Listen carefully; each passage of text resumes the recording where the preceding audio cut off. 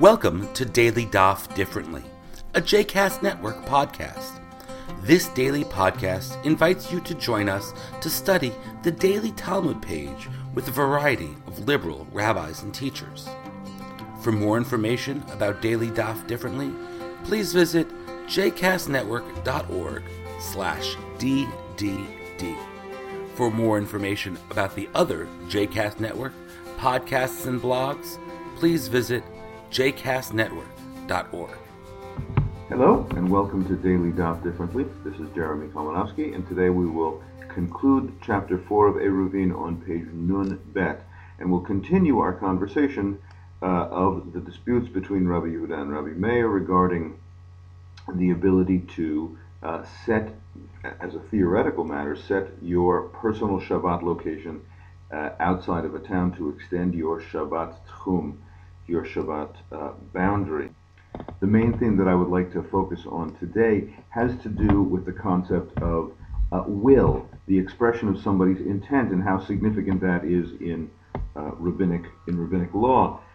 So the idea or the scenario that is presented is Misha yatsa lelech ba'ir sheme'arvin ba v'hichziro chavero hu mutar lelech v'kol b'nei ha'ir asurin. Divrei Rabbi Yehuda. So somebody lives in town A and would like to, as Shabbat begins, fix his or her personal Shabbat boundary at the 2,000 cubit limit outside the edge of the town, thus enabling that person to say, I am where I theoretically am when Shabbat begins is 2,000 cubits out of the town, and so therefore I can walk a total of 4,000 cubits out of the town on Shabbat. The 2,000 that is between the actual town and the theoretical place, and then the additional 2,000 that are gained from the theoretical place at the edge of town. So Rabbi Yehuda now proposes a far-reaching articulation of the importance of kavanah, the importance of intentionality in an act, and says that if the person even set out on the journey, takes a few steps towards that 2,000, towards that place 2,000 cubits away, that is sufficient for that person to have created an eruv. If you remember on the previous page, we had the distinction between the quote-unquote rich person and the quote-unquote poor person. The rich person, quote-unquote, is not necessarily with respect to how much financial resources a person has, but whether they are in their home with their stuff and their food. And the poor person is a wayfarer, even if they have access to financial resources in their own hometown. Once they're a wayfarer, they're considered to be poor. So if the person leaves town A and takes a step outside the town, says, I'm heading for that spot 2,000 cubits away, that person has become poor. And according to Rabbi Yehuda, a poor person can say, but only a quote-unquote poor person can say, my home is in that spot X, 2,000 cubits away. A rich person can only say, if you have your food with you, a rich person can only say, here, this spot where I am right now, that is my Shabbat location. But the traveler now, even though the traveler has only taken a theoretical step or a symbolic step towards that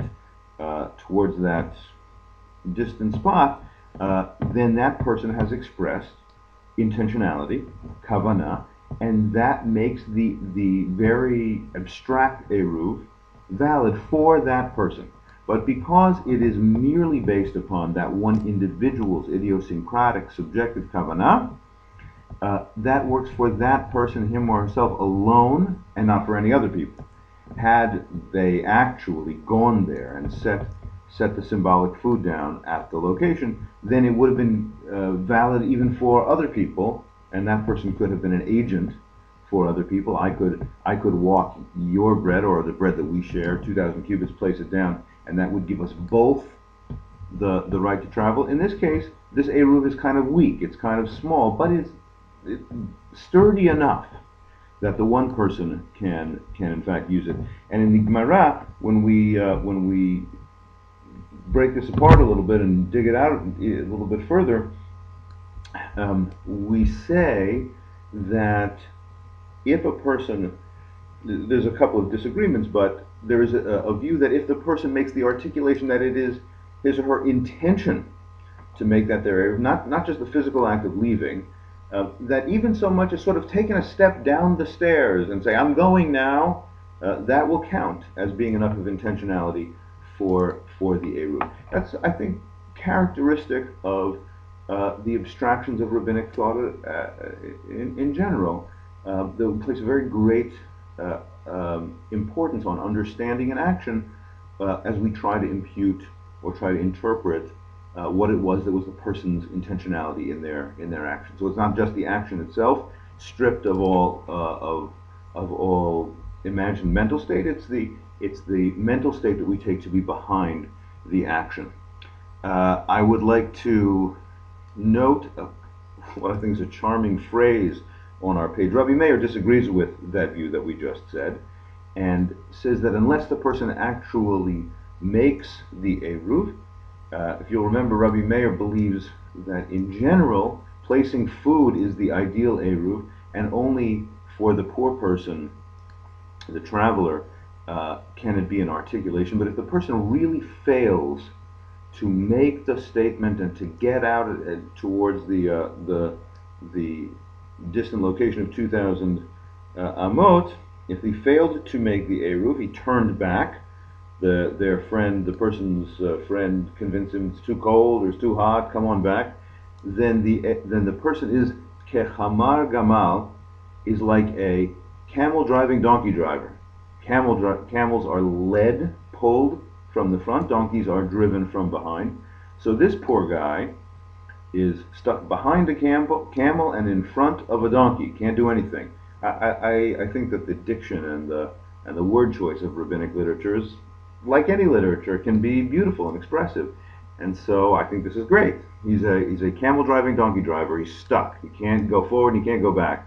And that means that in Rabbi Meir's position, which does not turn out to be the halacha, but in Rabbi Meir's position, if you fail to actually make the Eruv, then since we don't know, since we cannot impute the broad view of intentionality, then you are stuck between the area that would overlap either of these two positions.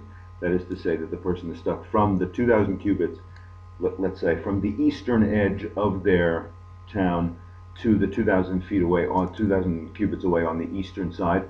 But the person then loses the 2,000 cubits in the western direction, because since we cannot really say for certain what the person's intentionality was, then we're going to restrict that person to just the 2,000 side.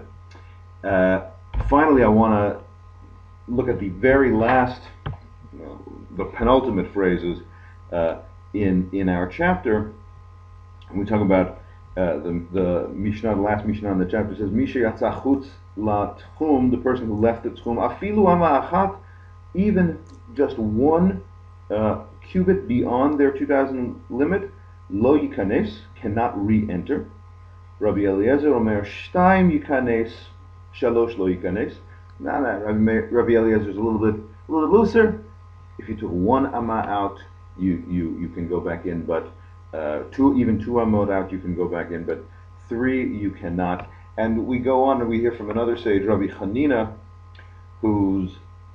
there's a double report of his position, each in fact of opposite views, but what we are ultimately arriving in is that a larger consensus of sages says that where a person's body is, let me find this here on the page,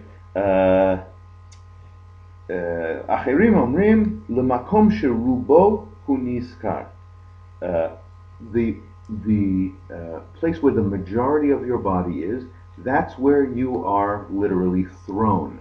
So where are you? You're where your body is.